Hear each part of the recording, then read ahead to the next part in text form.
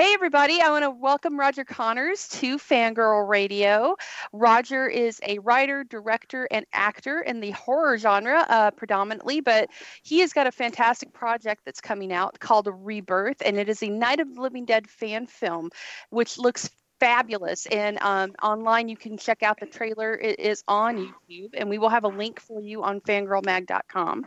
But Roger, welcome to Fangirl Radio. We are welcome to pick your brain apart about this project and your work. I can't wait. I'm so excited. Thank you so much for having me. We're very happy. And with me, as always, is my lovely and talented co-host, Mr. Ryan Stacy. Hey, girl, hey. Hey, girl, hey. It's going to be wild. I can tell already. I know. Yes, we're no holds barred today, and we are happily gay today. And I am so excited to talk to you about this because Night of the Living Dead, the fact that you're taking what Romero started with the social commentary use of the zombies in this genre is so fabulous, and I want to find out how you came to put this together and what inspired you to do it. Absolutely, I am so excited to talk about it with you. I've not really divulged too much information regarding that aspect of the film to anybody yet. I've not really had a venue to discuss it. So I'm thrilled you guys are having me. I think this is the perfect venue to talk about it. I think this is going to be fun because there's a lot of things I do want to share. I think that the fans, when they hear a little bit more about the goal and the intention of this project, I really think that they'll understand my intention behind it and why I wanted to bring it to fruition. Awesome. Sorry, my microphone was on mute, so that's fine. I'm sitting here just like talking to myself. Like, oh well, I really lost their interest really fast. No. You know, I've had the real fun distinction of being an acquaintance with Roger for a very long time now. I feel it's been a few years, hasn't it, Roger? Yeah, it's been at least three or four. And I have not yet met you in person. I know. That'll be changed soon, I'm sure. But I've had the lovely distinction, Roger, of watching you talk about this project as you worked on it and as you shot it. And I believe one night we actually ended up having a phone conversation for a couple hours, and you talked at great lengths of this project. So I won't divulge our personal conversation, but I do remember just you had the most amazing intentions and motivations by doing this kind of retooling. So thank you for coming on and like talking with us about this. Thanks for spilling the tea, girl. Yeah, for sure. Yeah, I can't wait. I'm so excited. I wouldn't have done it. I wouldn't have approached it as many have. I wouldn't have approached revisiting the story if I didn't feel I could bring something valuable to it. Something that resonated. It's been done so many times for different reasons. I mean, people have retold the story because they're fans. People have retold the story because they want money. I mean, let's be honest. There's a reason that the diehard fans of the original classic are hostile. I'm one of them when I've seen some of the remakes and the retellings. So I wanted to make sure if I did it, it was for the right reasons. Again, I'm really excited to talk about it with you guys.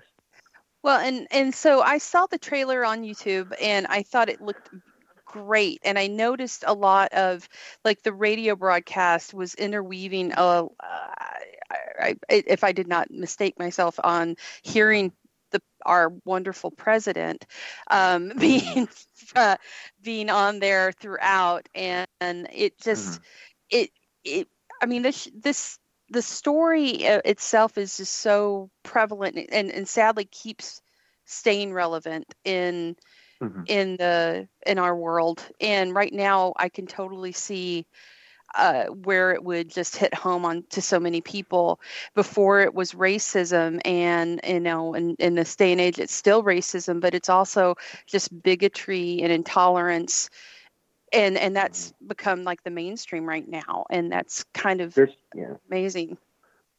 Yeah, there's a lot of hate in the world right now, and I mean, there's always been, there always will be, unless we can evolve beyond it. But this is the first time for me as a 31-year-old, as someone who's coming into my prime, to see, I guess, our species at its worst. And it's heartbreaking. It really it is. And I don't, for a while I was one of those people that would take to social media and spew my political views. I'm extremely liberal, but which obviously, let's be real. But even though I thought my intentions were so righteous, it was becoming toxicity. I think social media is really, in some ways, it's an amazing thing. It gives us means of communication we've never had, means of expressing ourselves artistically, means of expressing our beliefs and sharing our interests, and that's amazing. But it also gives people a platform for the wrong reason. And I think that right now, with everything that's happening, under the Trump administration and everything that's stemmed from that, it's just really brought out the worst in people all across the board. And so if you look back to the original film, the original 1968 Night of the Living Dead, that rose from the ashes of war. That rose from a time in which people were, for the first time, really experiencing violence through newsreels and through, television. It was the first time they really had that in their face. And I think it was a time that, at least within the United States, people started to kind of adjust their viewpoints and realize what was going on in the world and how unfortunate it was and how violent it was and how hateful it was. And the one good, I won't say good thing, but one thing that does come from moments like that are art, music, film, just expression. And I do think that while Night of the Living Dead is a pinnacle horror movie and one of the top tier, most important pieces of horror cinema, or even beyond, just of cinema in general, the fact that it came at the time that it did and made the choices it did, those are the reasons it truly still resonates to this day. Zombies are great, and that established what a zombie is to our culture. But you can only do so much with a dead body that's going to eat your neighbor. You can only tell so many stories with that. Night of the Living Dead gets into the heads of your neighbors, of everyday people, of just average, everyday, normal human beings, like the ones depicted in that farmhouse, and how they think, how they work, how they operate under stress, and how they collapse. And I think that's why that movie is still so vital, and why so many people do choose to revisit it beyond the copyright issue. I think that the movie is important for so many reasons, and it tells such a dynamic and terrifyingly realistic story set in kind of a fantasy scenario, Well, and it's like a little microcosm of America in that house. And that's why I think it resonates in just it's one of those first, you really look at the people, and more so than the zombies in there. And that they just happen to be there. It's sort of, and The Walking Dead has kind of taken that mantle and went with it, because you're focusing more on the people and what the psychology would be like for them in that scenario. Your true self comes out. Right. Absolutely. And I do think that's one thing the movie does so well, is it shows very realistic responses coming from very realistic depictions of everyday people.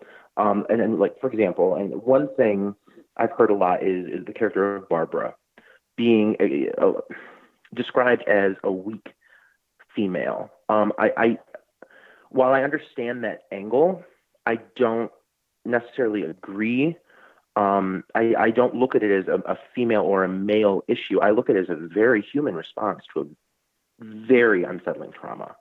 When you think of what her character goes through in the first 10 minutes of that movie, I know a lot of people who would shut down and respond exactly the same way she did. But if you also look at her response in moments of action, I mean, she makes it as long as she does because when she needs to, she still fights. So I never looked at Barbara as weak. I looked at her as extremely human, and I looked at her as well written, to be honest. Yeah, and I mean, what would you do if you witnessed your brother die, and then he just shows up and you know what he is now? You, of course, you'd freeze. Of course, you'd freak out. Yeah, absolutely. That's one of the I think that's. I mean, there's some terrifying moments in that film, but I think the standout moment for me has always been the moment she sees Johnny come through the door, and what do you do? Like the whole movie, her focus, her main end all is to find her brother, to save her brother. She's so convinced he's still alive, and that's her downfall. I mean, that's terrifying. It's so heartbreaking when you think of that journey her character goes through. Yeah, I'm Ryan. I don't want to like hog him to myself. No. I'm just tempting. I know. I'm actually just like lost in Roger's responses. Like they're just Jessica, you've had a lot of people on the show, and I know a lot of filmmakers. And Roger, I mean, I have to just commend you. You're incredibly articulate and thoughtful, and it's just very clear to me. You must have really impressed these producers for them to reach out and be so amicable with you and willing to work with you. Like, wow, kudos to you on the care, man. Thank you. Yeah, it was very flattering to have Gary Striner, Image 10, reach out to me directly and be so respectful and not hostile. I completely understand their angle. Anyone who knows the copyright issue that existed with the original film, I mean, there's a lot of anger amongst the fans about the fact that it hasn't really been properly addressed. There's a lot of anger about all of the rip-offs and the remakes and the retellings that have made money off of it. And one thing that I was quick to explain to him, if he wasn't already aware, is it was never my goal. The Night of the Living Dead Rebirth, now titled Rebirth for reasons we'll discuss, was made for $8,000. It was made out of my pocket. Nobody was paid. It was truly a fan effort.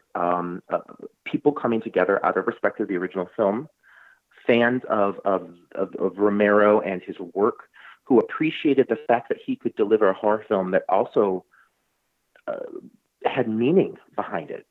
And social commentary. I don't want, at this point in my life, as someone who's worked in this genre for so long, I don't want to watch a movie unless it's going to make my wheels spin a little bit and make me think, and I appreciate popcorn fluff. I do, but it's not going to stick with me, and it's not going to stay up in my head and make me think about it days later, and one thing about Romero is he always had an end-all goal of telling a story that had some more meat to it, And so when we got together to film Rebirth, it was truly the efforts of a lot of just hard-working, diehard fans who wanted to pay their respect to the original material and just give it a fresh take. It never dollar signs were never in our eyes. It was never the goal.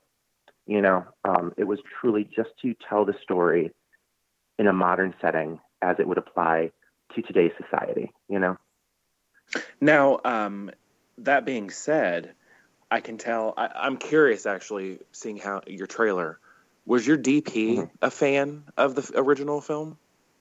Yes. Well, first of all, let me just put it on the table. My director of photography is a woman, and the movie looks as yes, right? The movie looks as good as it does because of Noelle Bai.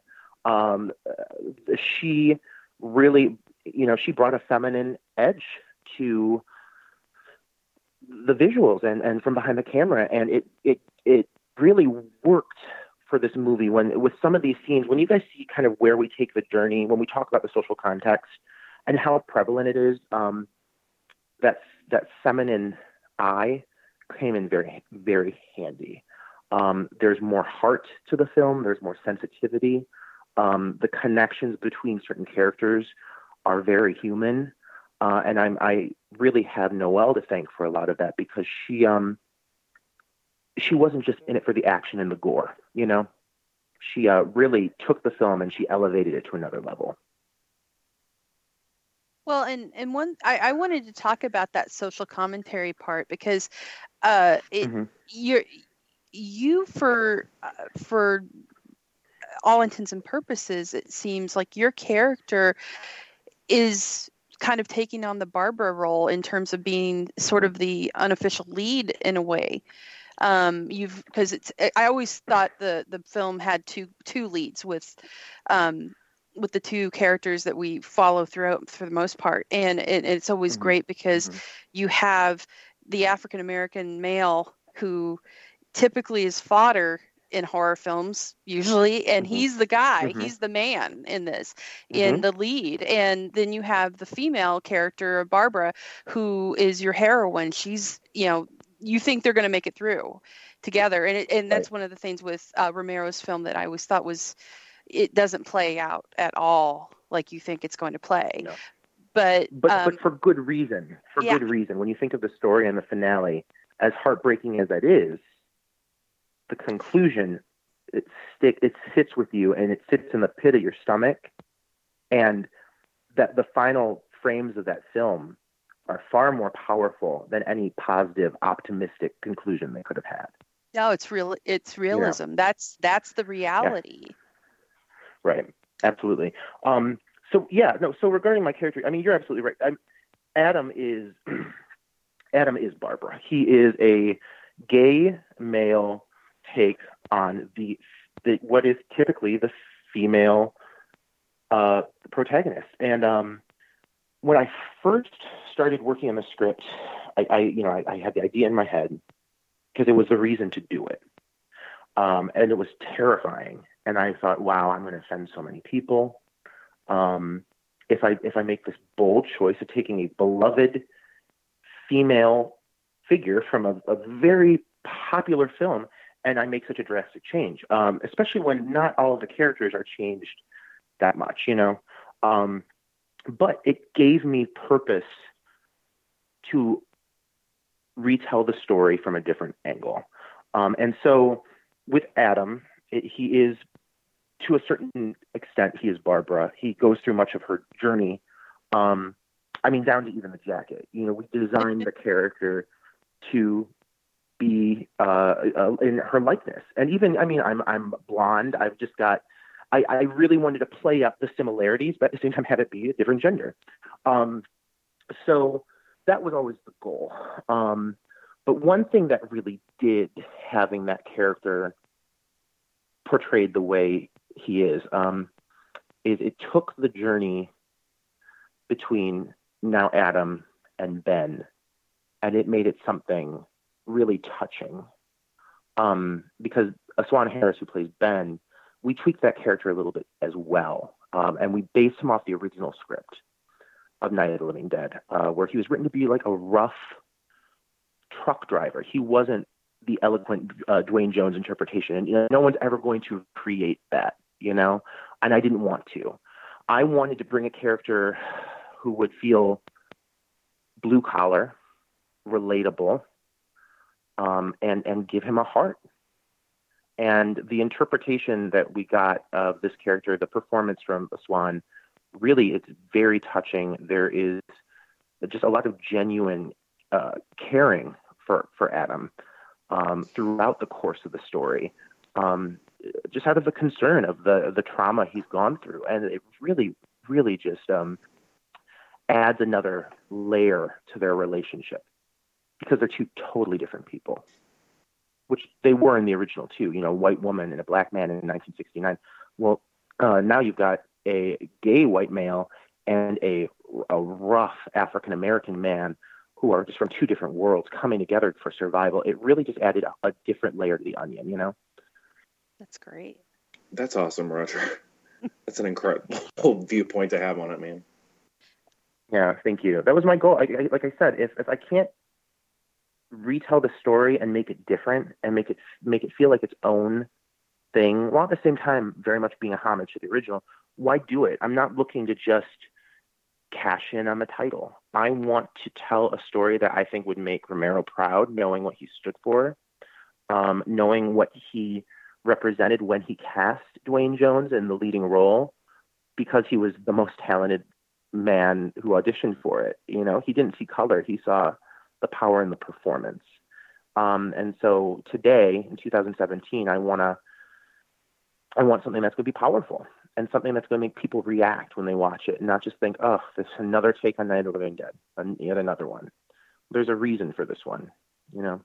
That's great.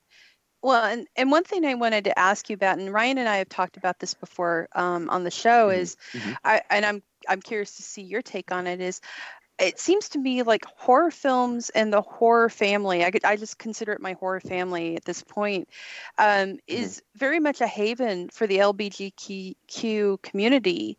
And I was wondering, from your standpoint, why is that? Why is it that it seems like there's such a prevalent gay and lesbian and bi and trans love here for the horror genre? I think when you think of the horror genre, I think one thing that comes to mind, at least when I think of it, is even in the classic films of yesteryear, it was a genre that started kind of evolving a little bit ahead of its time. Not necessarily with the major players. You know, oftentimes you have a white female in the lead, but I can think of plenty of examples of classic horror movies that did start to embrace minorities, even in simplistic forms. Franklin in Texas Chainsaw. You know, you have a wheelchair-bound character who is a large role, and that's a major aspect of who he is, and it affects the storyline. You know, so when you think of minorities that don't get heavily represented, I do think that horror has offered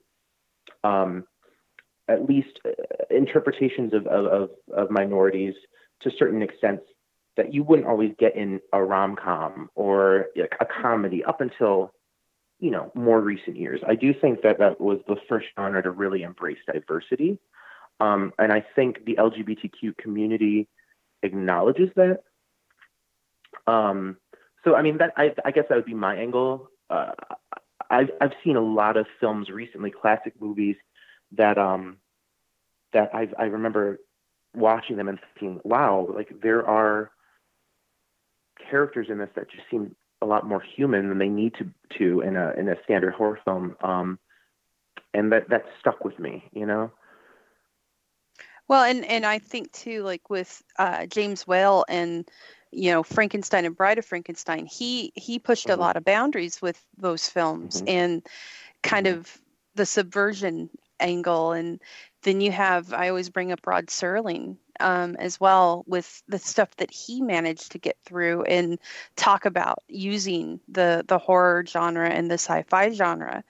And I think it's just, that's probably why I love it so much. It seems like the home of all of us who don't fit in anywhere else.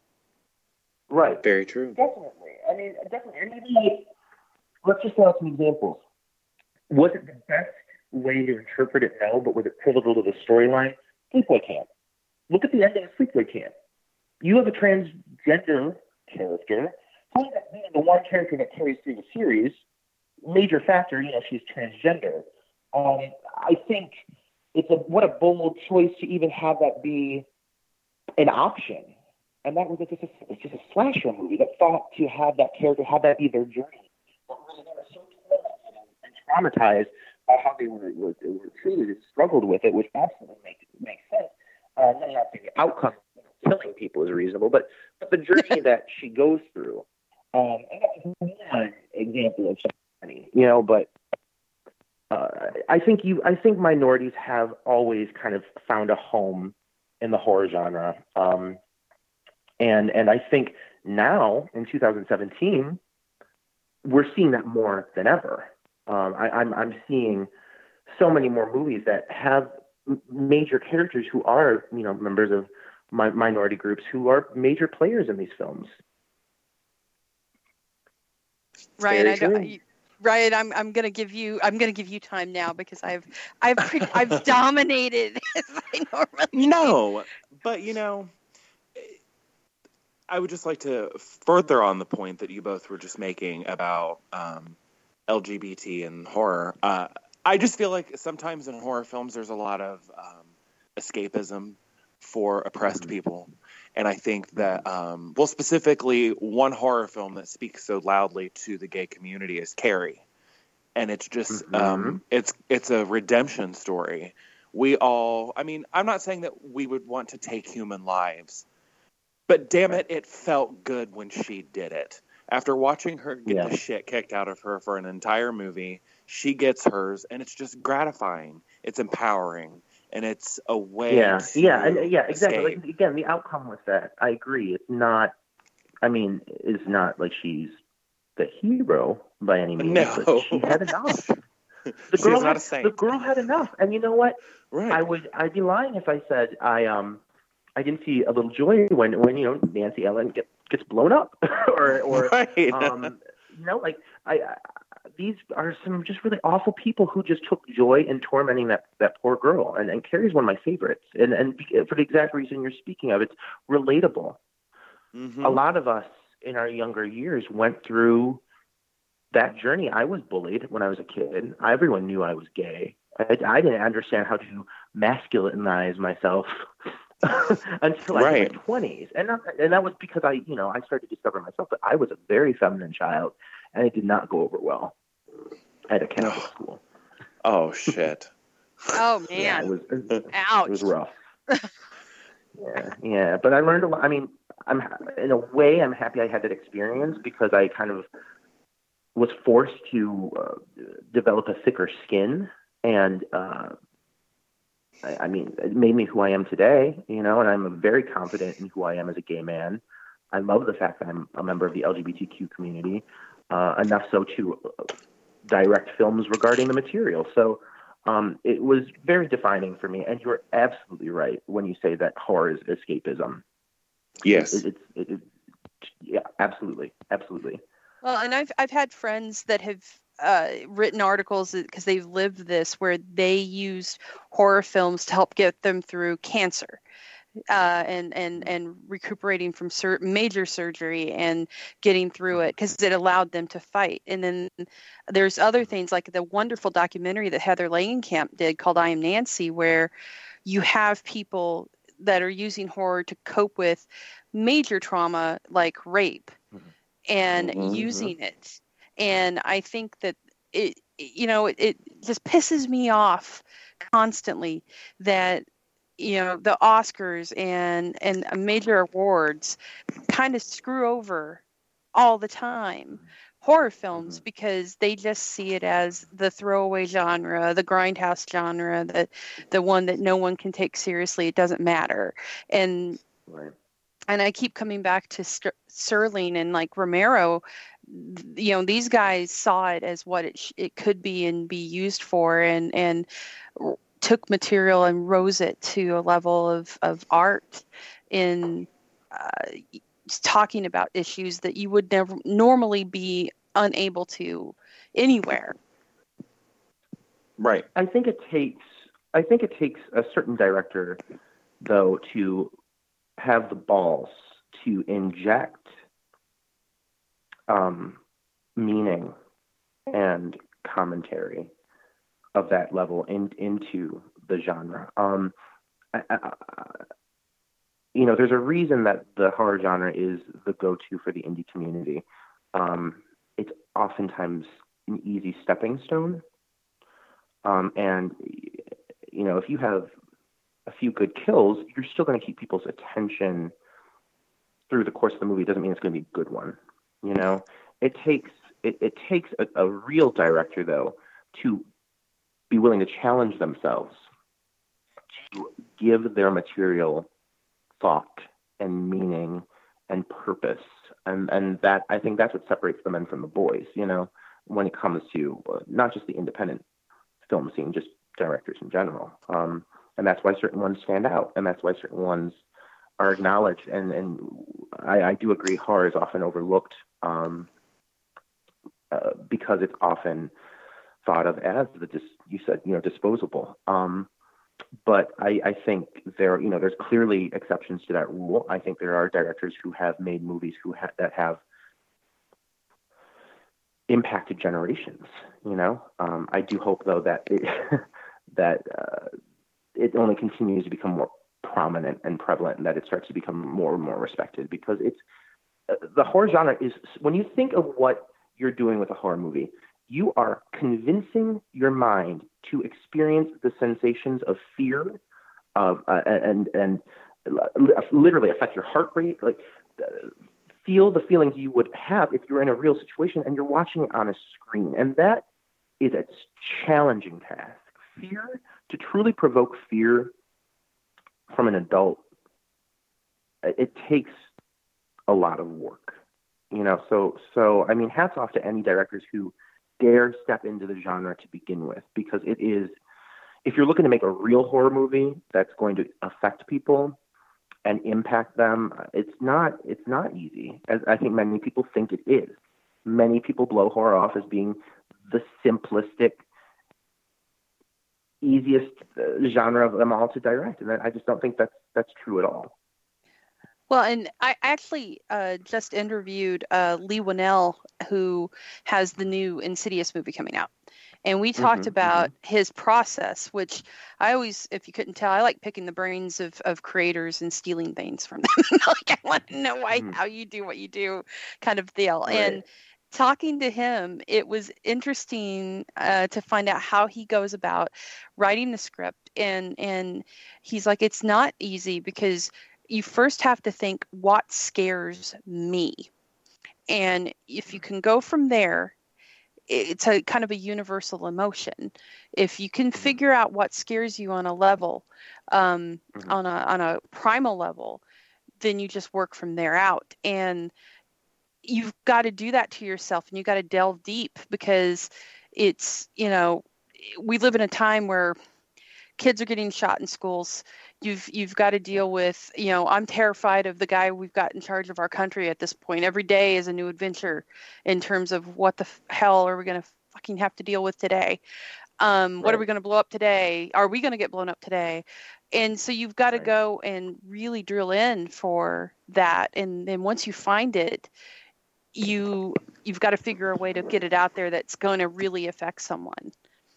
Right. Yeah. Yeah. And what you said, that, about looking for what scares you, and translating that to screen. I completely agree. One of the adjustments I made in the script, and this isn't really something I've talked about yet. I'm actually kind of excited to talk about it a little bit.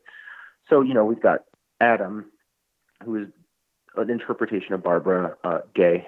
Well, the Coopers, as you learn, are based off the Westboro Baptist Church. Oh God! And Reverend Harold Cooper is very much the head of the church. And when he finds out that there's a gay man in the house during what he thinks to be the end of times, he doesn't want him in the house.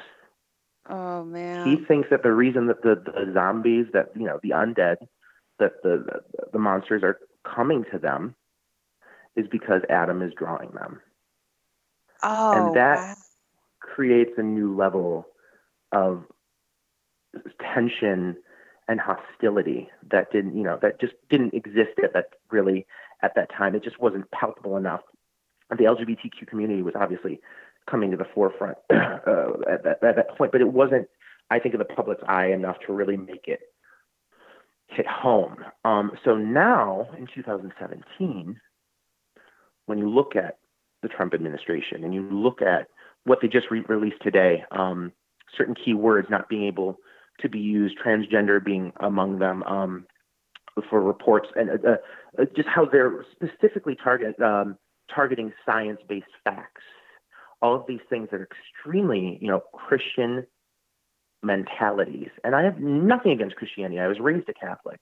I don't practice anymore for reasons, obviously. But I respect religion and the good it can do, but I also acknowledge when in the hands of the wrong people, that it's probably more dangerous than anything else. And so for me, taking that character and making him, into the character I did, Reverend Harold Cooper, I had this very specific goal with how I wanted to present that, without insulting religion in general. Because, as I said, in the words of Hedwig and the Angry Inch, when it comes to Jesus, I don't necessarily believe him, but I love his work. I love you. That is a great line. And I think that when used for the powers of good, Christianity and religion is a beautiful thing. But when used to discriminate, to target, to tell people what they can and cannot do, to tell people how they can and cannot use their bodies, that's not Christian.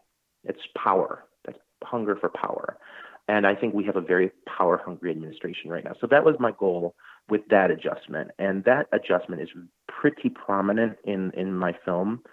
And it does directly affect the story, as you will see once the film is completed and screened. Yeah, I noticed that there was a reverend in front of his name on the credits list, and I was like, ooh, I think I know what he's going to do. And you just confirmed it. I'm like, that's going to be amazing to see.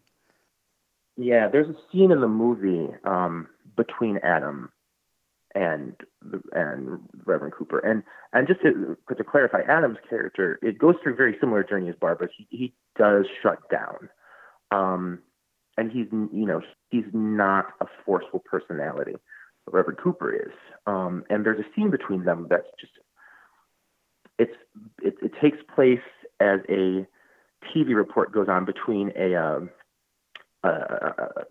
interviewer and another Christian extremist.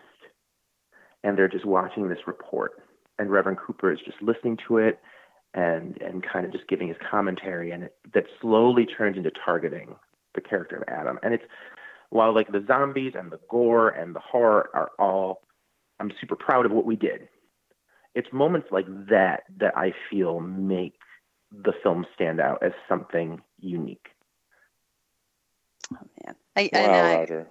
So when can people expect to see it? Because now I really want to see it even more than I did. Well, so it's been in production for a long time. We started shooting in 2014. We actually lost the movie at one point and had to have it salvaged due to a technical error. So we had to go back in and completely redo the film. Oh, wow. We were able to salvage the footage. We lost the whole cut of the movie. Not a lot of people know that. And it was not really in anyone's control what happened. But one good thing that came from that is because I wanted to make sure that we got this done. We got it done right. And we did it at a speed that it was still relevant, with what's going on, this year. And I'm sure we'll continue going on next year. So I brought on a few editors who are just amazingly capable. Malachi, Mick, and Brandon. I've got these guys who just are these really open-minded, intelligent, talented, just skilled individuals who got what I was going for with my message and have amplified it and taken it to another level. So luckily, having them manning the ship at this point in the phase that we're in, heavy into post. I'm confident we will have the film done next year, and I'm thinking it's going to be probably around March that the film will be completed, done. As for screening it, I'm aiming for a late spring premiere. So it's definitely going to be done in 2018. They already are at a point with the film that the timeline's complete. We're going back into it and just tightening and tweaking, adding a little CGI. I'm trying to avoid it, but some of the moments just kind of require it, just with where we're taking it. But they're moving at a speed that it was never moving before. So seeing what they're pulling off and what they're accomplishing, it's given me so much hope. At one time I had none. I really thought the movie was not going to come out. And now, I'm confident that we will see something by this summer. Fabulous. So Mhm. everybody, I want to thank you, Roger, for coming on. This was awesome. We'd love to have you come back and closer to the film's release and talk about what's going on and where people can find it and see it. And thank you for making this. This just sounds great, and I can only imagine Papa George giving you his blessing for it because you're doing what I he hope started. so. Little fact, just so you know, and this is one of the things that I took it really hard, but I also kind of like lit a fire under my ass. George Romero died on my birthday. Oh. Oh. And it crushed me because I was like, I genuinely wanted him to see it. You know, I genuinely, when I was making this, that was in mind. That was who I wanted to impress, and just say, you inspired me with the risks you took when you took them, and it's still, impacting filmmakers to this day, and so that and obviously that's not possible now, but it did make me think, you know what, I can't let this thing sit any longer. I don't care what technical issues what we've had. I don't care how long and hard this road has been. I've got to get this thing finished. There's been so many people, so many fans who came out and just worked their asses off. And so, yeah, that was kind of like, when that happened, I was like, this is kind of like, it's depressing, but it's a sign that I can't miss any more opportunities with this. I've got to finish this thing. Wow. Well, yeah. And Roger, I'm sorry to interject, Jess. I just want to say, no, go for it. Not only am I incredibly proud of the work you have put in creating this as a fellow gay man, I am also just incredibly happy and proud of you and excited for you as a fellow filmmaker here in Ohio. Like, congratulations. It seems like your hard work is really paying off, Roger. You're welcome. Thank you. Yeah, even just from the fact that the trailer, the teaser got the amount of views it received, I was blown away. I did not think that was going to happen. This is a shoestring movie. It's really just a bunch of friends and indie filmmakers getting together and just trying to make something good. But I didn't think it was going to receive the reception it did. Alone, having so many people support it, I knew that the fanboys that didn't know what I was doing were going to be hostile. I was already prepared for it. Because you see another movie with Night of the Living Dead attached to it, and automatically there's going to be resentment. And I get it. I completely get it. And if anything, I was bracing myself for it for a while. But to see that a lot of the reviews of the teaser were excited for it, are looking forward to it, get what we're doing with it, that really motivated me as well, to know that people are not soured by our approach. Oh, that's great. And I can totally see people embracing this even more so right now with the environment we're in. And it's brave of you to do it. 100% for sure. Yeah. Thank you so much, guys. Thank you. And thank you for recognizing what we're trying to do with it and being receptive to it. It is really a beautiful thing to hear people talk about something you've worked on and be inspired by it, or even just being able to relate to it, and being able to talk with you guys about what the fuck is going on with our country and how toxic it is and how just inhuman it is. And the fact that there is just no love for your neighbor, no love for humanity, it's just such a negative time frame. And the only thing I can really do is just vent my frustrations and my anger and my hostility into art. And that's what I know to do, and that's what I wanted to do. So hearing you guys be receptive to it makes me so happy. And I hope I continue to hear the kind of feedback that I'm hearing from you. I don't doubt it, Amit. I don't doubt it at all. Not at all. Thank you. Well, Roger, thank you again. And everybody, we'll have a link up for Fangirl Magazine for the teaser, and we're going to keep you appraised as this gets closer to release, and then we'll have Roger back to talk about it. And I can't wait. So thank you again. Thank you again. And thank you, Ryan. You're welcome for bringing him to my attention. Thank you, Ryan. Yeah, not a problem. I just we gotta look out for each other, and Roger's a real talented guy. So Truth. I'm really excited to see what other tricks he's got up his sleeve. I got a few. I do love the trench coat. I do love that trench coat, man. The trench coat rocks. Thank you. You know what? I've gotten so many compliments from the gays about the boots, the riding boots. Nothing to do with Barbara, but I was like, I got to get these really gay boots. So I hunted for boots, which are like $350. They got totally ruined during the movie. But I made the right call on the costume. It sounds like got a lot of gays supporting it, so that's a good thing. You're also giving me a little young Dr. Loomis realness. A little. Oh, it's true. Yes, I can see that. What if this is the beginning and the next chapter is his foray into psychology? You never know.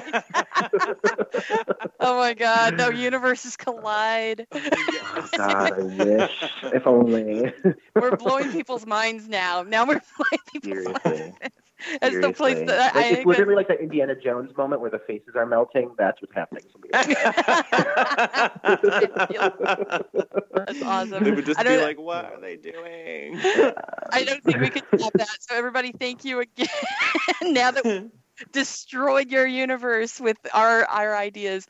Thank you again. And we will see you next week on Fangirl Radio. Thank you, guys. Thank you. Bye.